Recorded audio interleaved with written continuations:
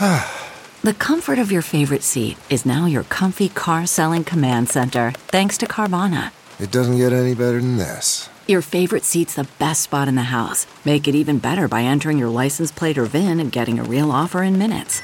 There really is no place like home. And speaking of home, Carvana will pick up your car from yours after you finalize your offer. Visit Carvana.com or download the app and sell your car from your comfy place. Good morning. I'm Randy Naughton at Fox 2 with your St. Louis news, driven by Bomarito Automotive Group. Good morning. I'm Randy Naughton, and here's a look at your KPLR news headlines. The search continues this morning for a missing 7-year-old girl. Police say Piper Johnson was kidnapped by her mother, Valerie Jean Baker. Baker does not have legal custody of Piper. Police spotted Baker's car west of Denver nearing the Utah border. Baker is now charged with assault and interference with custody.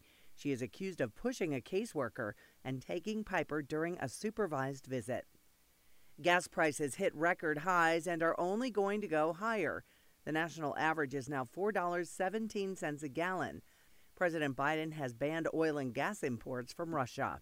On the school watch, Missouri Governor Mike Parson returns to St. Louis today.